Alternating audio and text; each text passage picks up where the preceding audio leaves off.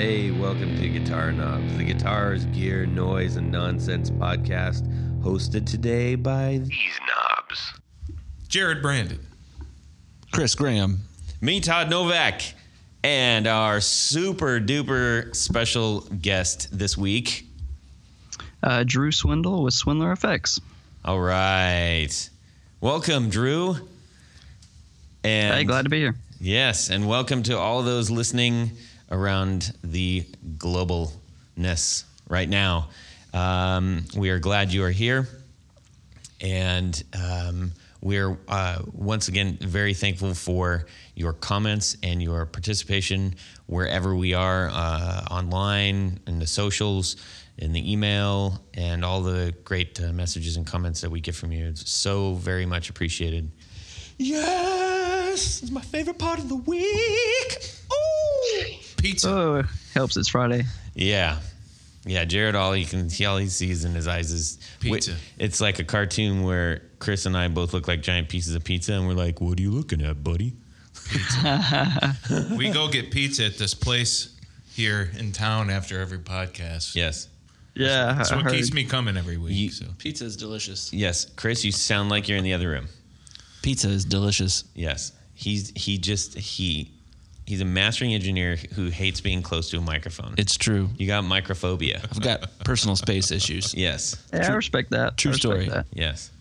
And we're going to get into it. Anyway, do you guys have any like outstanding items, nudes items, things? Nope. Okay.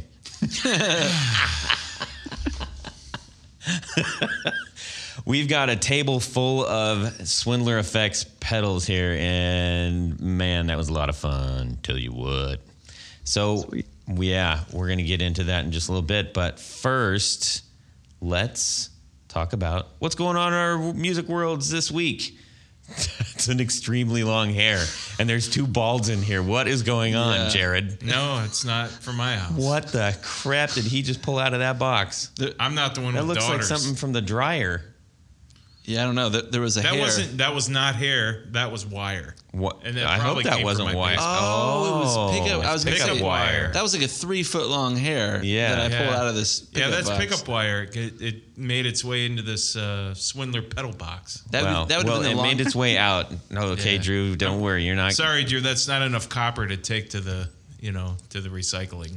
Oh, I thought I lost some hair in one of my boxes and y'all got it. Sorry. No, it's copper. Yeah. Okay, so, Jared, music world this week. Oh man. Oh, man. Oh, man. Tell you what. Yeah. So I went to the tax guy, and I was told that I had to pay out a lot of money for taxes because of taxes and things that you have to pay for. And I'm not going to go into that. So, You kind of just did, though. well, everybody pays taxes. It's just, I'm a fine, outstanding, tax-paying citizen. Okay? So anyway, it's a lot of money, and I got down and blue about it, so I decided to buy a guitar. Mm-hmm. A 1964 Gibson SG Special in all original condition. Very clean, and I'm basically getting it from And the original actual good case, not the good case. chipboard Yeah, case. the original owner that bought the guitar sprung for the expensive, nice hard case, which is a black pebble Gibson case with the yellow interior inside. Those things go anywhere from $300 to $600 asking price on those, and they get it too. They get that, depending on the condition of the case. It's that bright yellow on the It's inside. a bright yellow on the That's cool. inside. I like yeah. those. And it's got. I haven't seen it yet, so Well, you saw the pictures. I saw the pictures. But when you buy something, when you invest in something, and you buy it, but you don't have it yet, that in between time It's awkward. is that. Well, it's that anticipation that just grabs at your soul and your heart, and that just it makes you go on the computer. You're actually talking about pizza right now, though, aren't you? No, man, this guitar. So you just keep looking at those pictures over and over again because all you have running through your head is, man, I can't wait to get it. I can't wait to get it. And I have until Wednesday, so about 5 days yet till I get it. And that's a hardtail, right? Yes, it's the hardtail. It's the guy who had it had one of those bridges that you could actually intonate. If you have the third string that's not wound. See, back in the 60s, all your third strings were wound. And now they're not. So some of them are still wound. I honestly, yeah. I can't use an unwound third string. It just doesn't work when I play guitar. Jeez, I'm the total you play a lot opposite. of acoustic guitar though too. Yes, so you're I'm used to to a wound third. Yeah. But what happens is guys use the unwound third on these old bridges, the original bridges, and it doesn't stay in tune right because it's not in the right position. So the guy put on an aftermarket thing and slightly shaved the pickguard a little bit. Well, unbeknownst to him, those things go anywhere from $175 to $250 in original condition. After or on internet price or whatever. So that's the only thing that bothers me a little. However, if I want to use an unwound third, I can just stick that bridge on there because it does come with the guitar. That's cool. Yeah, so I'm pretty excited and jonesed up about this thing. That bridge is actually the intonated bridge, so you don't have a bridge and a tune-o-matic. Correct. It's just all you have is just the wraparound. Yep. Two P90s, really two cool. volume, two tone. I wish I could put that on my special. Binding around the neck. I mean, it's just a gorgeous guitar. The neck profile is my favorite. So I said to Jared, I said, dude, why are you getting another? You've got two SGs. He goes, oh, no, I got way more than that. And I do. Why do you have so many SGs? I don't know how many I have. That's... Well, I need this guitar for my business. I need a vintage guitar to compare my product with. So yeah, hey, whatever you got to tell yourself, equipment. That's okay, man. You're not going to get any argument from us. That's why I need the guitar. Okay, I get you. Hey, Drew, why don't you tell us what you're up to, buddy? Oh, I'm with you actually on the tax side of things, man.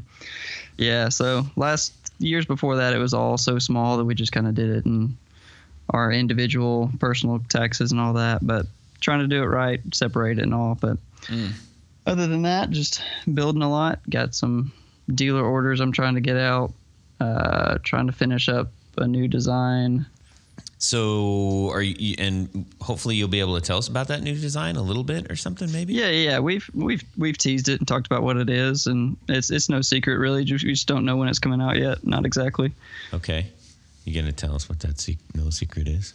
Oh, you want to know now? I mean, yeah, tell everybody. Yeah, it's it's actually going to be a 4-channel programmable true bypass looper. What?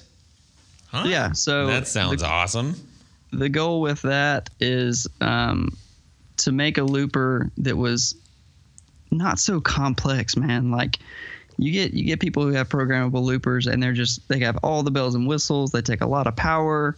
They're super large, and I didn't want all that. So this is a small 4-channel. It's actually a little bit smaller pedal board real estate than your standard overdrive enclosure. All those pedals that you've got there of mine, it's actually a little bit smaller as far as pedal board real estate goes than those. Wow. But it's a little bit taller to fit the double rows of jacks in the back. But yeah, so you got 2 banks of presets with 4 presets each. You can program any switch to turn on any of the loops. Wow, that's cool. It's going to have the only kind of feature it has other than the programmable side and the live activation side is it will have a switchable buffer that's before any of the loops, so you can switch that on or off if you want it. But yeah, so yesterday I got what I'm hoping is the final revision on the circuit boards for those. All the other revisions have worked great. It's just kind of very minor tweaks, mainly to make it easier to build and kind of make it more solid. Wow, that sounds like a mental headache to try to figure out how that works. But I'm glad you're doing it. Yeah, I love it. I love the programming side of things as much as I do kind of the analog circuitry design. Yeah. And we're trying to get more into implementing some of that. Awesome, man. Sounds rad. Yeah, do you know what you're going to call it?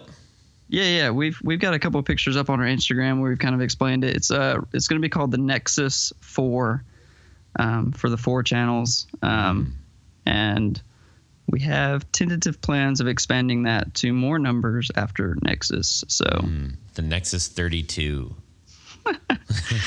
Maybe not so much, but yeah. Yeah.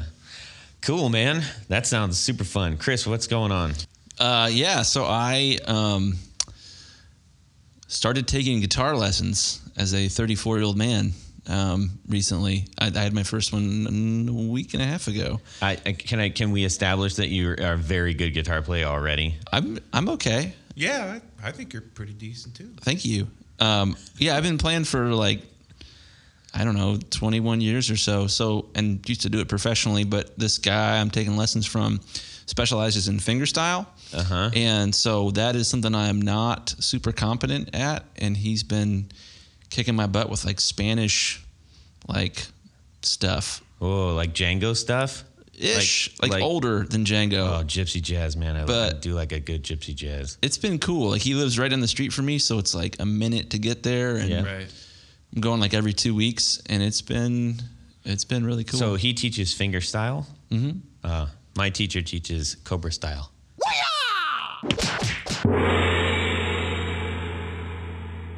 Nice. Yeah, I started taking lessons about 5 or 6, 7 years ago. I had about 5 lessons, and I learned a whole new, little thing that I added to my little repertoire that I go through when I pick up a guitar. So good for you, man. That's pretty smart, actually, to get out of the box that you've been in for so long. Yeah. You need to expand. It's felt very healthy to, when I sit down with this guy, to just be like a child and just be like, I'm so terrible at this, and it's embarrassing, and I kind of like that. So it's been nice. Yeah, I think it'd be. I like the idea of learning styles, different styles. It's a good idea. I'd love to take jazz lessons at some point. Yeah, too. That's what I typically listen to in my free time. Pretty difficult. Yes, it is. Jazz is, Yeah. So, Drew, have you ever taken formal lessons? I wouldn't call them formal necessarily. I did take a couple lessons for a couple years, but they were pretty weak, to be honest. They weren't really foundational scales, chord structures, anything like that. They was more like, bring a song in that you like, and I'll kind of teach you how to play it, which is fun. But I wish I would have gotten a little more theory and actual foundational knowledge as far as that goes. But I'm pretty much self-taught after that, and I would say I am mediocre at best. So honesty there. Yeah, I've said many times I'm a self-proclaimed hack, not saying that with pride. Just I got to be real with myself. Yeah, for sure. Yeah. So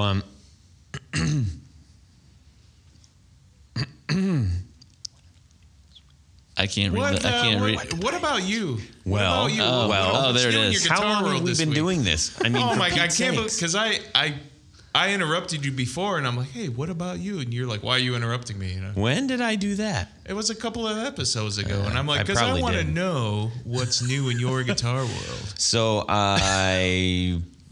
last week I purchased a fuzz kit from Mammoth, an op-amp fuzz, which I was very excited about. And then right after that, I found on Craigslist a Big Muff Pie with a tone wicker on it. Nice. And I was like, I'm going to lowball and see what, and I mean, not totally lowball. I wasn't like a jerk about it or anything, but I got it for a pretty impossible to pass up price. So I was like, okay, I realized I just bought 2 fuzz pedals in one. So I went and got it, and I was really excited. And then I smashed the inside of my finger, and it hurt really bad. So I was like, well, not going to be playing this right now. That's the worst. When you have a bruise on your finger, and then you go to fret a string, and it hits the bruise. Yeah. Oh.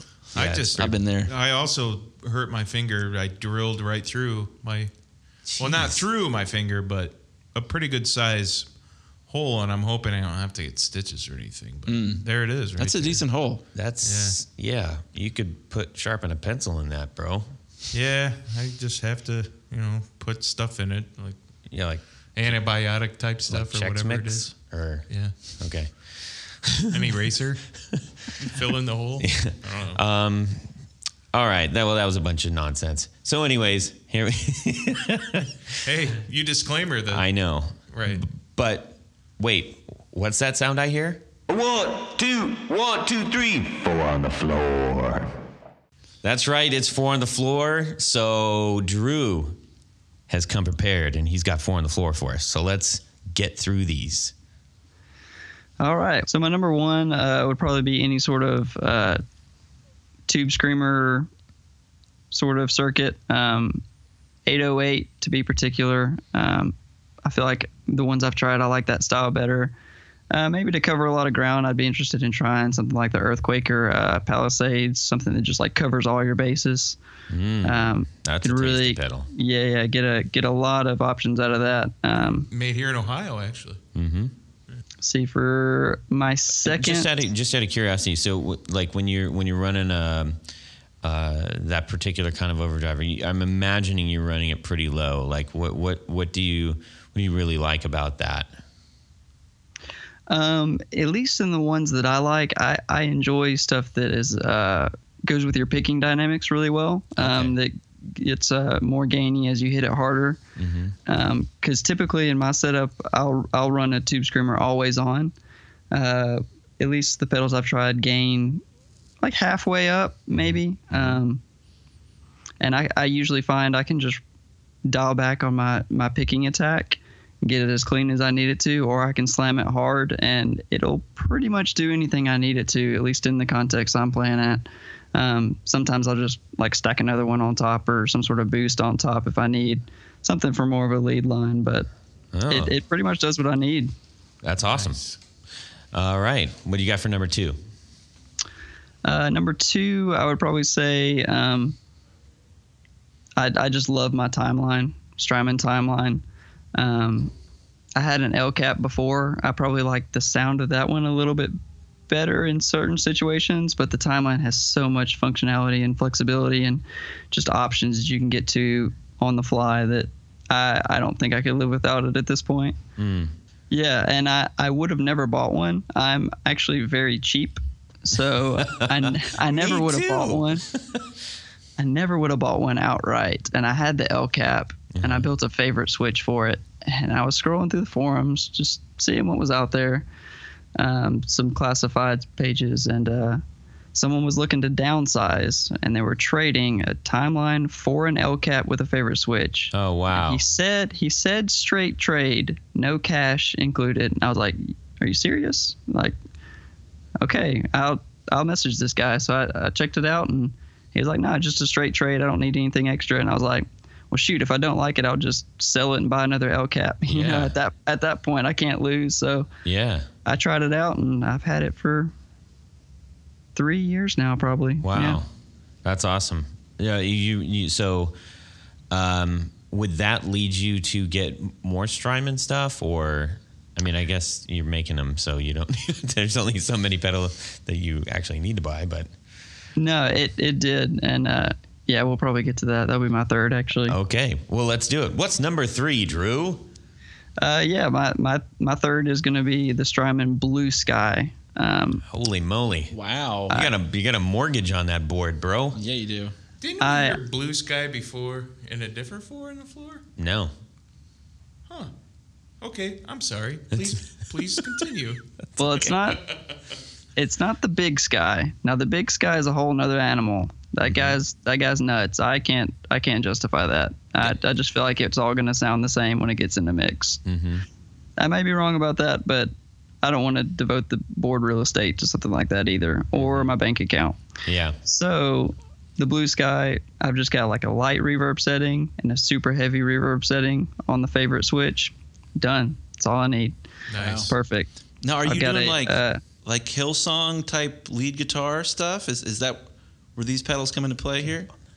Yeah, that sort of style for sure. Cool. We don't play much Hillsong, but yeah, that's the idea. Awesome. Yeah, when you first said that, I was thinking Big Sky too, and so I was like, man, that's a lot of real estate and a lot of. Yeah, I figured that's what you were thinking, and a lot of people do run both. That's kind of the stereotypical board setup for kind of the praise and worship world, to be honest. But it's unnecessary for me. So Timeline's great. I dig that one, but Blue Sky is all I need for that. Well, let's see what's behind door number 4.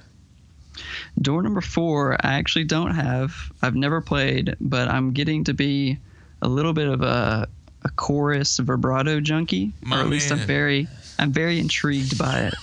You need a stereo. Everybody needs a stereo chorus pedal. What? He hasn't even. Did you get a stereo chorus pedal? No. Yeah, that's what I thought. Because most people don't need a stereo chorus pedal. Yeah, everybody needs one. Go ahead, Drew. But yeah, I haven't been able to try any. There's no place to really try out stuff in Birmingham. It's not a huge music town, much less a music gear town. Mm-hmm. So I really have not had the opportunity to try a bunch of stuff I would love to try. Mm-hmm. But look into something simple. I've been thinking about picking up something like the Walrus Audio Julia, something like that. Yeah, I like that. I like that pedal a lot. So I've been really looking to get something like that. Well, that's awesome. Well, thanks for your 4 on the floor, man. Yeah, nothing too flashy or crazy, but that would work great for me. But that's what this is about. Yeah, I mean, that's a whole other segment, like pedals you totally don't need but have. I don't know. That was pretty silly of me, but sorry about that, everybody. So let's see. We're talking to Drew Swindle.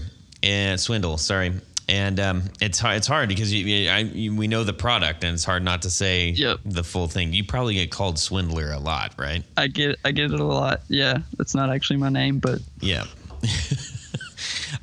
So Drew Swindle from Birmingham, Alabama. Here you are, and I'm really excited. I was extra excited when you sent us the giant box of pedals. I mean, it wasn't giant, but it was a box of pedals filled with boxes of. It was amazing. So we got 5 pedals that we get to play with, and we'll talk about them here. And first of all, Chris, would you read off the pedals that we have in front of us, just so we have some reference for those who are listening? We have the Iron Comp, the Workers. Wait, no, that's wrong. The Iron Drive, the Workers Comp, the Mine Shaft, the Red Mountain, and the Magic City. Yes. And so that's a whole pedal board right there, pretty much. Yeah. So Drew. Yeah. I always love to find out how you kind of got started in the thing. So we're gonna start there. How did you get started in guitar, buddy?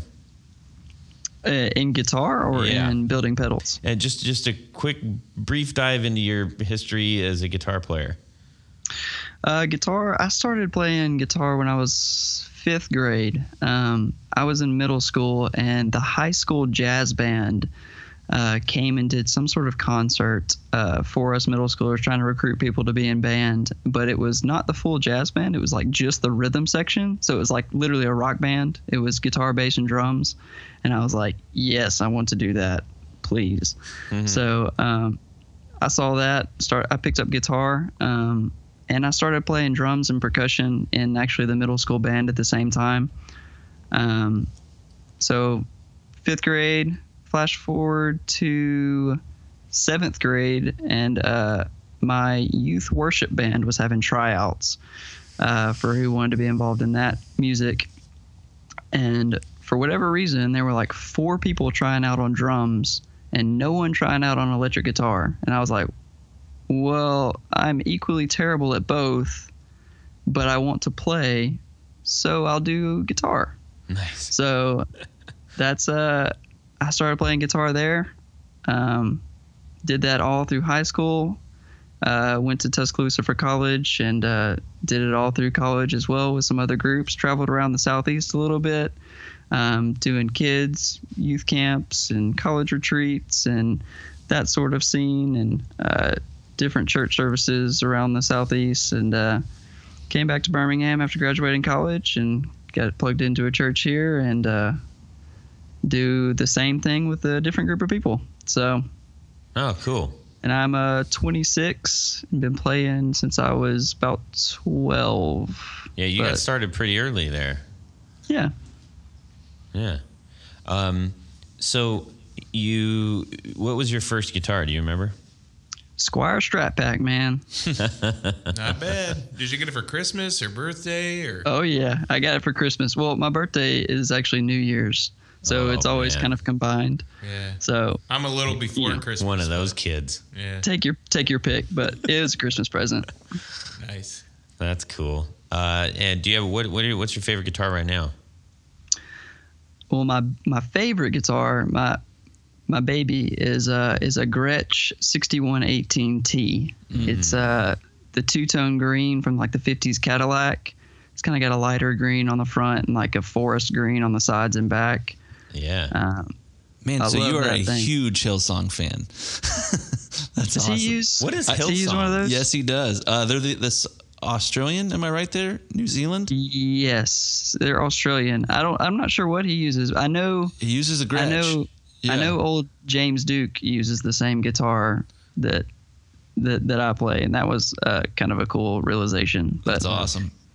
Let's be honest. Hillsong is like it's like a worship collective that has like bands out of Australia. Okay. But their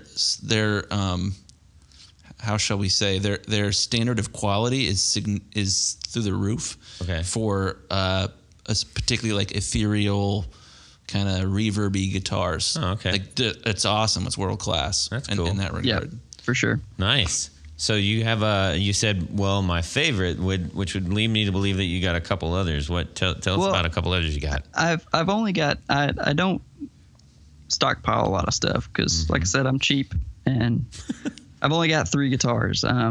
But my Gretsch is my favorite, and I played it for like nonstop for 3 years.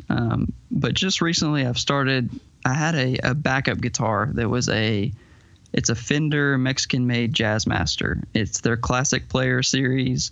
It's nothing special, nothing crazy, but I've been playing it recently, and it's just sounding really good. So Nice. How do you like the neck profile on that?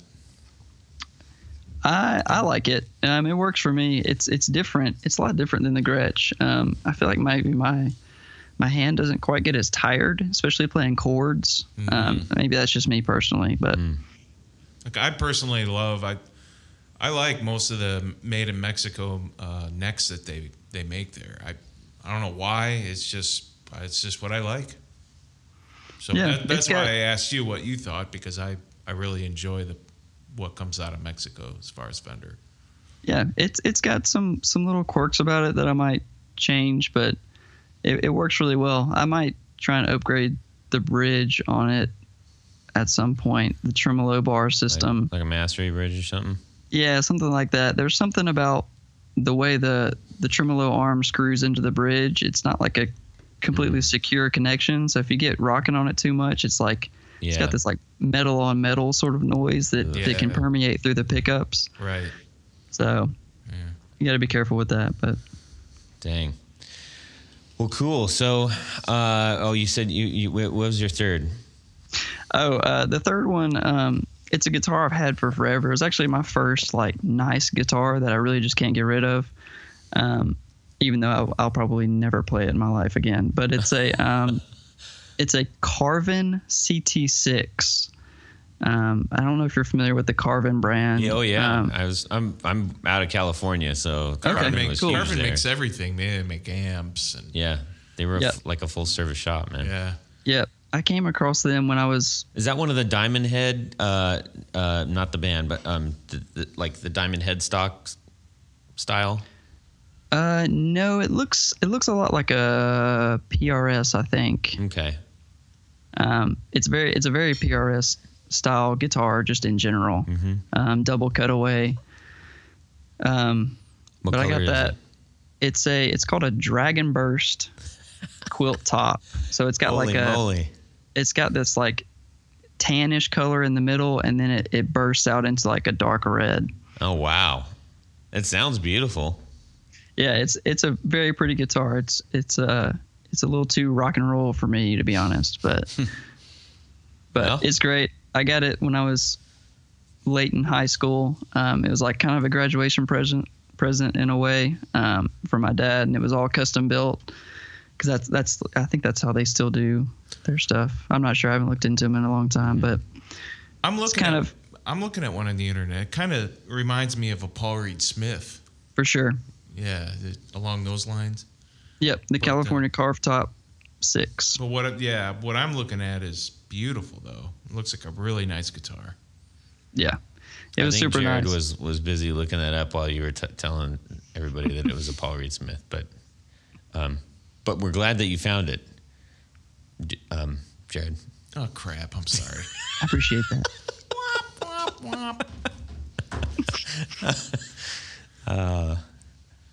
Pizza. That's right. Okay. I want to know what the flavor of the week is. So okay, let's get into these pedals, man, because these are really great. And I will say, opening up the back of these things, I was like, wow, this is some nice work. This is some really nice work. Nice. Anybody who pays attention to, I mean, there's like you could say that there's a porn category for everything in the world, pizza porn. Like, it's a terrible way to say that, but I mean, that's just how you got to reference it now in order for people to understand what it is that you actually mean. So if you, for some reason, haven't checked out, pedal guts or pedal porn or anything like that, it's basically just when people are showing off what's inside the pedal, and there's some really impressive, beautiful work out there, and it's really neat to see how everybody puts their own kind of signature on it. I really wish that there was a different way to say that, to be blunt, but anyhow. So let's get you talking about these pedals. How did you get into the world of like pedal building? I started building pedals about 2013. I was about to finish up my college degree. I actually got a degree in electrical engineering from the University of Alabama. So I was always interested in the electronic world and how all that worked, and computers and programming. And I was getting into my last year of doing that, and I was playing with a band, and our lead guy needed a couple of simple things, some utility things. I think the first thing I ever built was like an A/B switcher for him to swap like acoustic electric or something like that. And I built him a simple boost pedal for that, and I built myself a Strymon favorite switch for my L cap I had at the time. I was like, man, this is awesome. This is a lot of fun. This is the perfect way to merge like my education, my technical education, with my passion for music. Mm-hmm. And I was like, I get to do both like at the same time. It's great. So I started doing it in 2013, building stuff for just friends and friends of friends, and just custom shop stuff of anything anyone asked for. I was just taking any sort of request as long as it was somewhat feasible for me at the time, and doing like water slide decals of whatever graphic someone wanted and the whole 9 yards. And I did that for about 2 years, I'd say, until about fall of 2015. I really wanted to do something that was kind of more me, I guess you could say, something that was more personal, and something that really had my touch on it. I feel like I'd learned enough to kind of do my own thing, and so we released our first 3 pedals in the fall of 2015, I think, and that was you went out with like 3 right out of the gate. Yeah, man. We and there's a reason for that. I didn't. The first pedal that I ever built for this line was the Iron Drive, which is a tube screamer based overdrive, and I was like, that's not going to work. To be honest, like, I didn't want to start a new company and brand a new company and our first pedal be a tube screamer overdrive. I was like, that's not going to work. No one's going to give a flip about that. For the record, that is one of the best sounding drives I've played. Oh, thanks. Like, I appreciate legit. that. I put that up against three other drives at my house, and I was like, oh, dang it. This is it good. definitely has its own flavor. Definitely. It's a good drive. I liked it as well. Yeah. It sounded really good to my orange jams. I really love it. I use 2 of them on my personal board, and that's pretty much all I use. I stack them if I need something bigger, but so I didn't want to just start a new company and that's all we had. I was like, no one's going to care. So we spent a little bit longer time and developed the Mineshaft reverb and the Magic City delay, and we just pounded them out, released them all at the same time. Wow. We're like, hey, we're rebranding. Swindler Effects is kind of going to its own signature stuff. We still did a little custom shop here and there, but it's like, this is a new era for us. Here's what we got. 3 pedals, covers a lot of ground. Overdrive, reverb, and delay, big staples. So, yeah, that's how we did it. Let me ask you, who else is involved? Because you keep saying we. So I'm like, who is this other person? Yeah, it's just me and a buddy of mine. His name's Sam Light. He just graduated from Alabama, also an electrical engineering degree. And I actually met him through my wife. Our wives were best friends, and got hooked up with him. And he does. I'm originally brought him on mainly to do graphics. He does pretty much anything that you see: the website, social media, pedal graphics, instructional inserts, stickers, all that kind of stuff. That's his work. But he does have that engineering background, so he populates the circuit boards and does that side of things and bounces ideas. And he's a big gear nerd. He plays at his church down there as well. We're very much alike. That's pretty cool, man. No man's his own island. So it's always good to have your helpers and all that kind of thing. Yeah. Yeah, for sure. Absolutely. That's for sure. Cool. Yeah. I love I love compressor pedals. I love that you're calling the compressor pedal the workers' comp. That's hilarious. Kudos there. Walk us through some of the names of these pedals. What's the idea behind the name? Obviously Mineshaft for the reverb. That's pretty rad. I can imagine that would sound pretty cool to play a guitar amp into a Mineshaft in real life. Yeah. So all the names, the idea behind those were kind of for them to be Birmingham inspired, where I'm based out of, kind of that Birmingham industrial, blue collar sort of feel to them. That's where you get the workers' comp, and the only one that doesn't really fit in that right now is, I guess, the Magic City, but it is totally Birmingham based. Birmingham was known as the Magic City for how quickly it grew with its steel and iron industries. Podcast. This is great.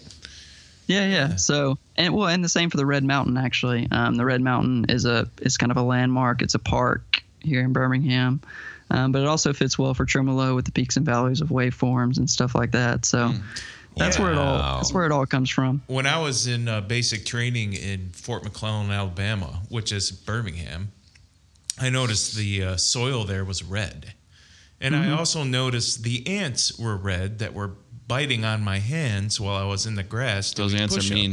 Yep, some fire ants. Oh yeah, yep. I remember that quite well. Yeah, I remember my dad used to live in Atlanta, and I'll never forget seeing red dirt for the first time and just being so confused. Yeah. It's cool though. My folks live in Georgia, Lake Oconee. Cool. Anyways, oh wow, okay, so we all like red dirt. Yeah, we're talking about dirt. So yeah, the workers' comp. Let's kind of get into each one of these little pedals here. Yeah. Maybe from a point of not necessarily timeline, but how you might see them on the board. I typically run my compressor first. I like to have a nice, stable, sustaining signal feeding into my drives. But I actually don't use high levels of compression, so it could be totally different for someone else. I actually don't like it to sound squished. I don't like it to ruin my dynamics of my picking. So I actually just use it very lightly enough to add sustain on longer held notes. But the workers' comp can get squishy for sure. I mean, it can get real chicken picking squishy on it. without adding as much noise as a lot of compressors, which I really am a noise stickler as much as I can be. But so on the workers' comp, what was your? Did you add anything to it that might be sort of like, hey, I've seen 100 comps before, like 100 compressors. What did you do different? Did you do anything different?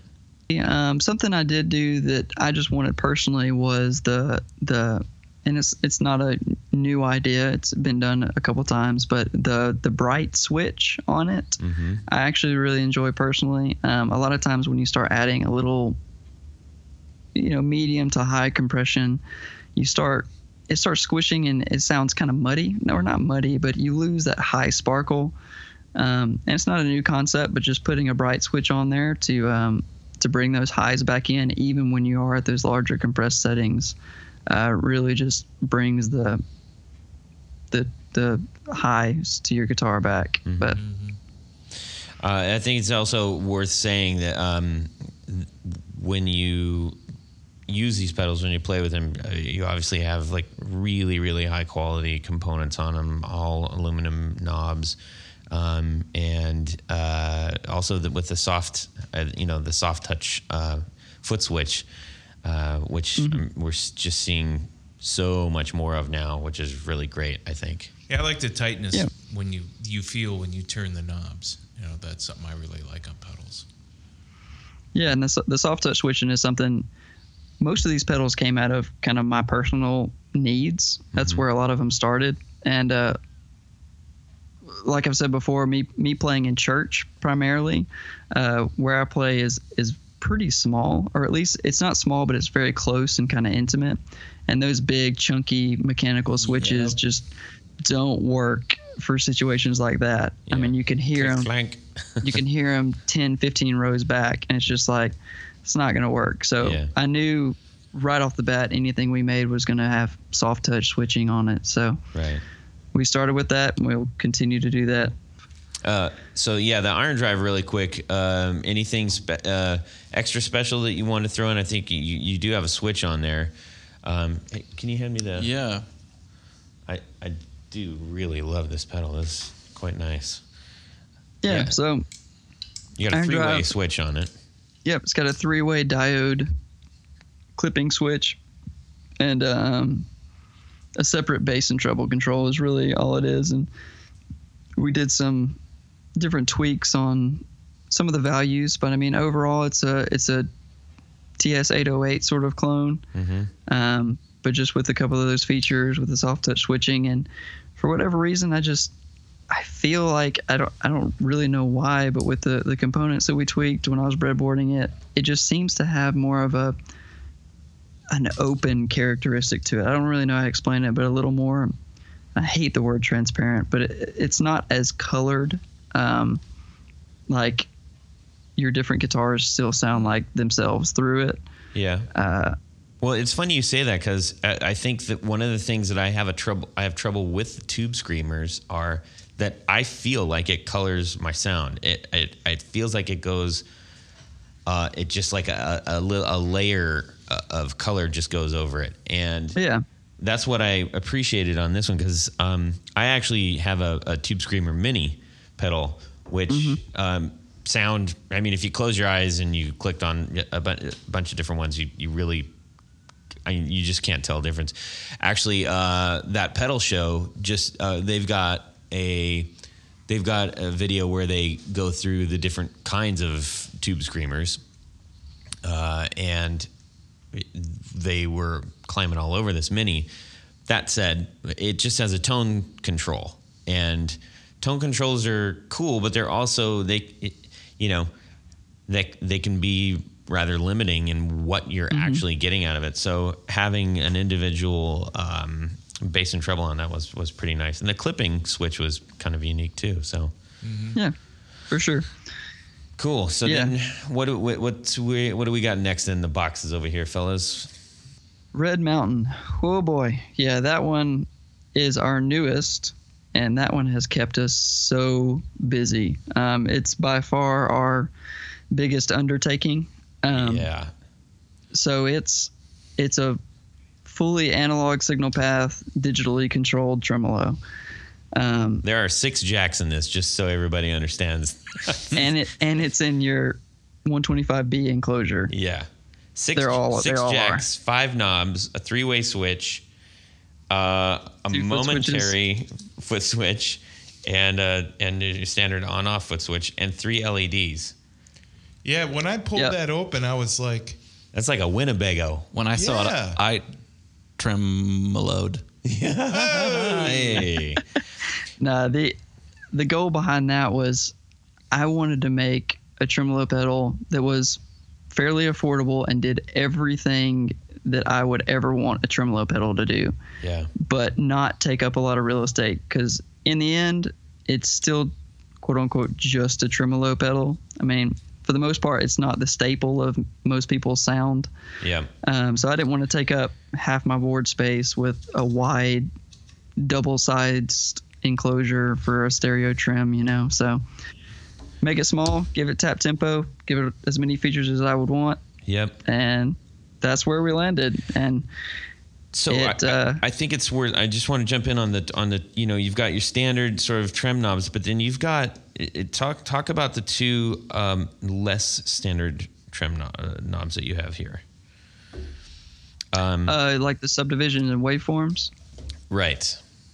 Yeah. So there's 6 subdivisions. I'm trying to picture it in my head. 6 subdivisions and 5 waveforms.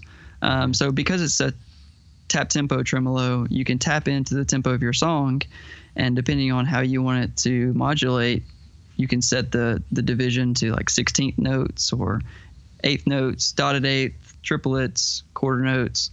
But then you've got waveforms you can select between sine, triangle, square wave, ramp up, which is like a sawtooth up, ramp down, which is kind of a reverse sawtooth, and then there's a stutter mode, which is a little unique as well. I did like that stutter.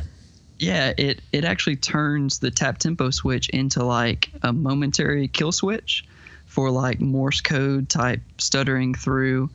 If you wanted to just like hit a giant chord with like oscillating reverb and delay before it, and then just like tap to your heart's content at some random rhythm, it's a lot of fun to do. Yeah.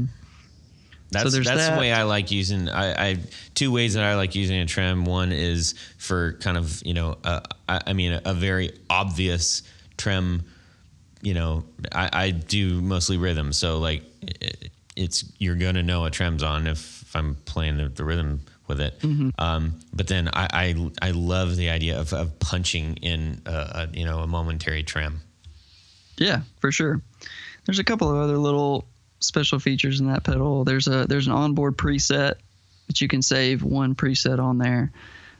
There's an expression jack that you can control the speed or depth knob with an external expression, or you can change the mode on it, and you can activate your preset externally with like a Strymon favorite switch or something like that. Mm-hmm. There's an external tap switch or tap jack, and we also did kind of a simulation of a Leslie type speaker. Mm-hmm. So if you hold the tap switch, it'll ramp the tempo up until you let it go. And if you hold it again, it'll slow the tempo down until you let it go as well. This is a highly, highly functional pedal in a standard pedal enclosure for a standard pedal price, people. Yeah, it's pretty cool. Yeah. And done. It took a lot of time. I can only imagine. I can only imagine what it takes to like, I love the idea of like, yes, we did it. Oh my gosh, we have to build 200 of these. Yeah, that was the next step. No. I got to demo that a little longer. We released that in like November, and I think like 2 weeks ago we just got caught up on all of our like orders that kind of just kept coming in. I mean, they didn't all come in November and December, but I think we finally kind of cleared out all the queue on that one. Man, well, it's pretty stellar. Let's move on to the Magic City. Yeah, so Magic City was one of the original 3 that we released. Nothing crazy special on that one, but what I did want to do with that is have a tap tempo delay in that sized enclosure. The same size enclosure as all the other ones. Because at that time, I think there was only one other one on the market at all that was tap tempo and it was that size. And so that's what we set out to do. And we got it working in there. It's your standard PT 2399 delay chip that everyone and their brother uses. But I got a bowl full of them at my counter. I don't know. Just eat them for breakfast. Yeah, they're all over the place. But so it's a digital delay that's kind of analog voiced, is what everyone dubs it as. And we actually, I tuned the filtering in it in a way where you can actually coax 1,000 milliseconds of delay out of it. But you have to filter it, and it gets really dark. I mean, it's a dark delay. You can turn the filter knob up, and it can get brighter. But if you're running those longer delay times and you have the filter up, you're getting some noise artifacts from that delay chip because it's just not meant to go in those ranges. So it's there if you want it. Some people like that noise, and they use it in different ways, that crackling and sputtering motorboating sort of noise. But some people like it. But if you want to get a long delay time, you can filter it back and get it real dark, and it'll get rid of all that. But it is a dark delay. But tap tempo, 3 subdivisions, quarter note, dotted eighth, and eighth note. And yeah. So when you're looking at this pedal and you don't have the handy instructions that came in a box, which was actually pretty nice. You kind of have them like cards, like easy to read, like here's how to use this thing. This one's got 3 jacks on it. You want to tell us about that? Yeah, so you've got an input jack, output jack, and a external tap tempo. Because, a lot of people who have multiple time delay pedals have like one single tap controller they want to control and sync all their delays with. So you're seeing that more and more nowadays, where things really need to have external jacks to control the tap tempo so they can sync up to these controllers or whatever. So cool. Nice. And then I think finally, yes. I think this might have been my favorite. I played this. This is the one that I really ended up spending a lot of time with, which was the Mine Shaft. Cool. Thanks, man. The Mine Shaft is our reverb pedal. It's built off of the tried and true Belton reverb brick. Again, there's a lot of things that are out there with that, but to put a spin on it, we wanted to have a preset. So what we did is we've got those dual stacked knobs. They're like concentric knobs. And so you've got a preset that uses the bottom set of knobs, and you hit one of the soft touch foot switches, and it goes to your top set of knobs. It's so smart. Really like that. I had a lot of fun with this one, yeah. Yeah, so you've got a different preset that swaps between 2 different reverb and tone controls, and then you've got a universal feedback knob that kind of changes how long the reverb dwells, kind of how long it lingers around.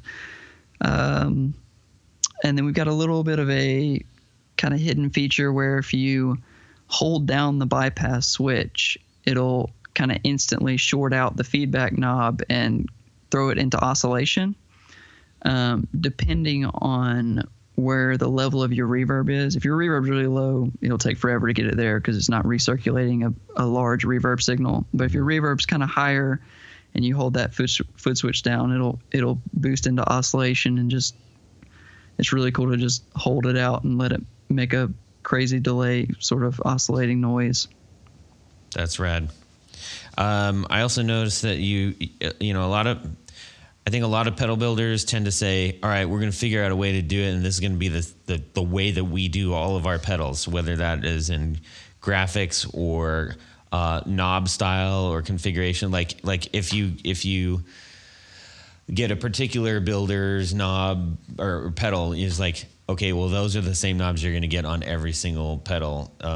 Like electro harmonics. Those knobs are the worst. But anyways, whatever. So one thing I noticed was that, like, you didn't really hold to that. You've got top jacks and side jacks, and you've got power on the side. You got power, I think, on the bottom on one, and power on the top, which I think at first glance, when I have all these pedals, the first thing I thought was like, well, geez, you didn't put very much thought into that now, did you? Now, I realized that it was a very short-sighted thing to think, because you obviously put a ton of thinking into these, and you didn't hold yourself to some rule for no reason. Mm-hmm. So that was what worked best for the pedals. Yeah, for sure. Yeah. I enjoy uniformity. Personally, I do. I like things to kind of be similar, but especially in the first couple pedals we did, the way the circuit boards, sometimes they just kind of lay themselves out and they just work best in a certain configuration. And on a lot of those, the way the circuit board itself got laid out and the components we were using, it just lent itself to certain jack configurations that fit around that better. So, yeah. Awesome. And then you have the new one coming out. And yes. When do you think that'll be out? I would like to open pre-orders for that middle of April. I would like to start shipping some stuff out end of April, probably. I'm trying to get it into the hands of a couple of people to test, just to make sure there aren't any code bugs or anything like that, rear their heads when people start messing with it in ways that I never think about. But it's all working, it's all functional, and it's ready to go. I just got to get some ready. Awesome. That was a ton of pedals to go through, and I'm happy that you indulged us to go, and go through all the details of each one of them. I encourage people who are not familiar with these, take a quick look on Instagram or on his website and get familiar with these. They're pretty sweet. Yeah, I saw on one of your cards you talked about. Let's see here, which one was that? I think it was the Red Mountain, where you were talking about we will accomplish our goal. Tell us more about that. What is your goal with these pedals? Man, our goal is just to make the best stuff we can. Make it as quality as we can, as small as we can, as functional as we can, best sounding. But we're not really, right now, we're not constrained by market pressure or stuff like that. We're just two dudes with electrical engineering degrees and a couple of soldering irons in a basement, and we just make stuff that we like, and we make it as good as we can. So that's our goal, and cool. Hopefully people jump on board and like it, but we're just gonna make the best stuff we can. In saying that, where are you heading with your pedals? Anything new and anything different coming up? Aside from the one that you're already working on, right? Is there like a long-term kind of there's a long-term goal, or is there something even bigger in the future? A little bit. There's kind of a direction, I guess, and that direction would be, I'm not the most creative person in the world, and I'll fully admit that. So as far as like coming up with new and unique and cool sounds and pedals that have done stuff you've never even thought of, that's not really me, to be honest. Mm-hmm. So what I like to do is take like tried and true stuff that sounds good, tweak it, maybe make it a little bit better, but I like the functionality side of things, making it as useful as it possibly could be. Get the most functionality out of something that you enjoy. So I think y'all talked about him before on your show, but like Chase Bliss, his stuff, he's like my pedal idol if I had one. Guy's nuts. The way he can interface and control every single parameter of an analog circuit, keeping it analog, mind you, is amazing. So I think he's that person for an awful lot of builders. I believe it. He deserves to be it.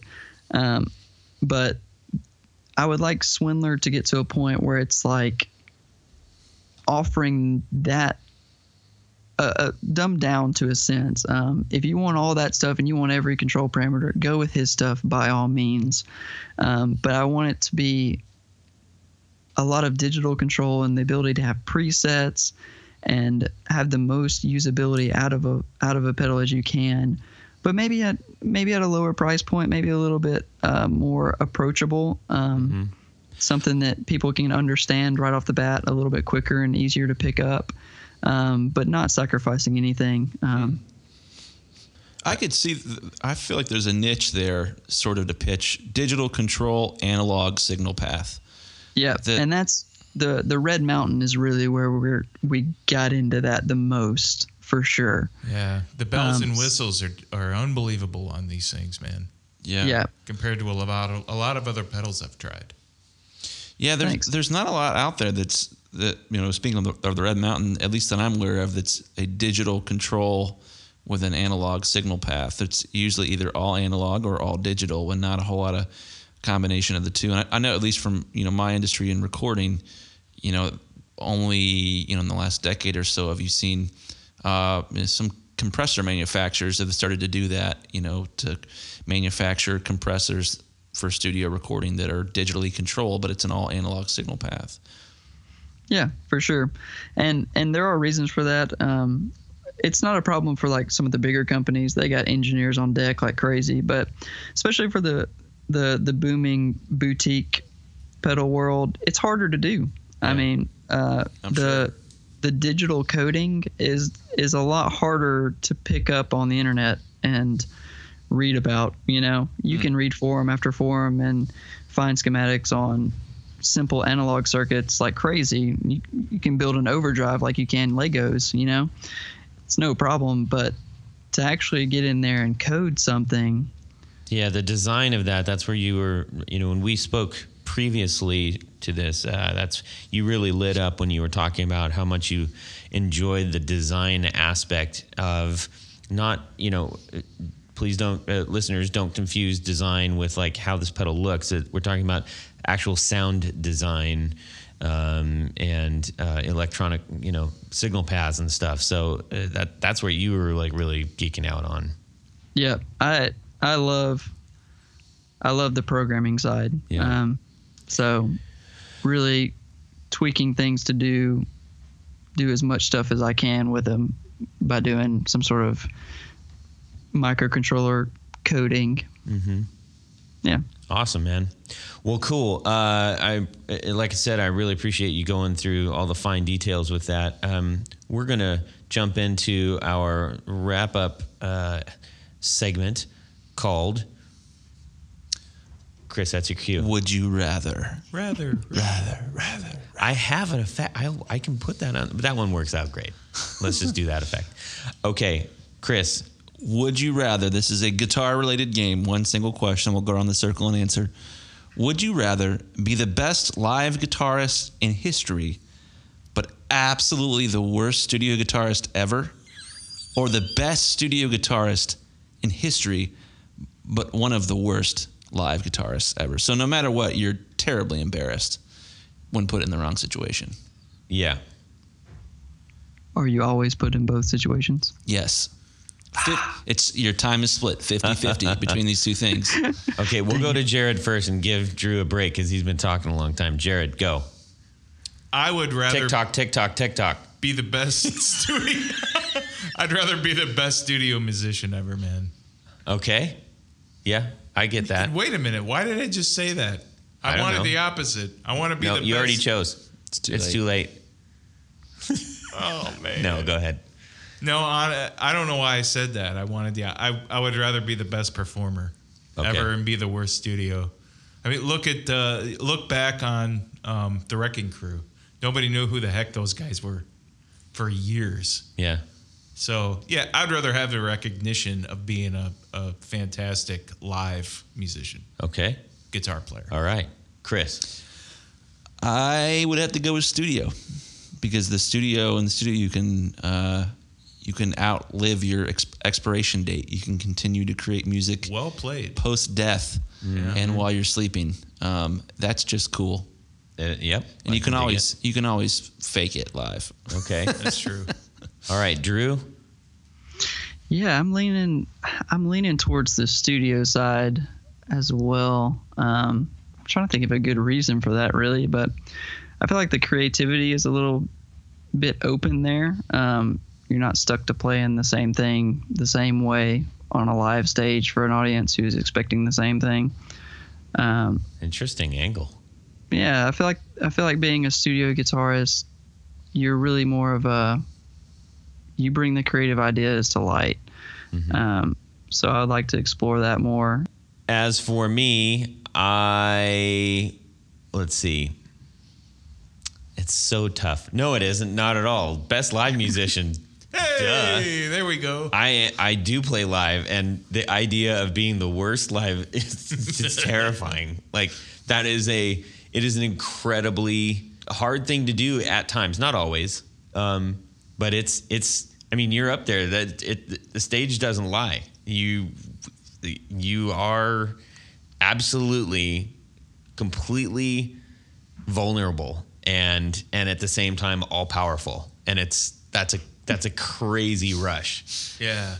So definitely 100% best live performer. It's a good way to put it. All powerful but completely vulnerable. It's a tough question, man, because there's not a better feeling in the world to be on stage with your guitar strapped on. I mean, that is a fantastic feeling. I can think of a few, but well, come on, man. This is Guitar Knobs, not something else. But the studio thing too.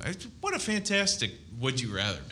Yeah, I thought you were going to say not a better feeling than stand on stage with a pizza in your hand. Okay, see, well, let's not talk there. about pizza. I would go off that and back up my studio position here. I think there's not a better feeling than to get done in the studio and say, I made something, and that is sticking around. I agree with that. Doing things in the studio are so satisfying, and it's so much fun, but it is very forgiving, unlike the stage. Yeah, well, but the stage, the moment comes and goes. Yes. In the studio, that moment is there for maybe eternity. Yeah. I still get goosebumps when I listen to stuff that I recorded ages ago. Yeah, I mean, it's timeless. I also get cringe moments when I see stuff that I've played live before. Anyways, all right, guys, thank you so much, Drew, for hanging out with us. Glad you got to be a knob for a little while, and I mean, once a knob, always a knob. You know what I'm saying? That's right. Yeah, loved it. Yeah, our door is always open anytime you want to hit us up. As soon as you got something new to drop on us, please let us know. Yeah. And will do. Tell everybody where they can find you, get in touch with you, contact you, buy your stuff, etc. Yeah, well, we've got swindlereffects.com is our website. We got a contact page on there. Like I said, it's just me and a buddy of mine who run it, so you're going to get one of us that respond. We usually respond as quick as we can. We got a couple of dealers around the U.S. Instagram is where we update the most. As far as the newest stuff that we're doing, we push that to Facebook and Twitter sometimes, not as much, but Instagram's the place. Website, you can check us out. Mm-hmm. Excellent. Awesome. All right. Well, thanks everybody who's been listening all around the world, and subscribe! Yeah. Well, that's it for these knobs. Please visit us at our website at theguitarknobs.com for episodes, news, and guest profiles. You can get all social with us on our Facebook group at facebook.com/groups/guitarknobs. Give us a tweet at guitar_knobs. And check out our gallery on Instagram at guitarknobs.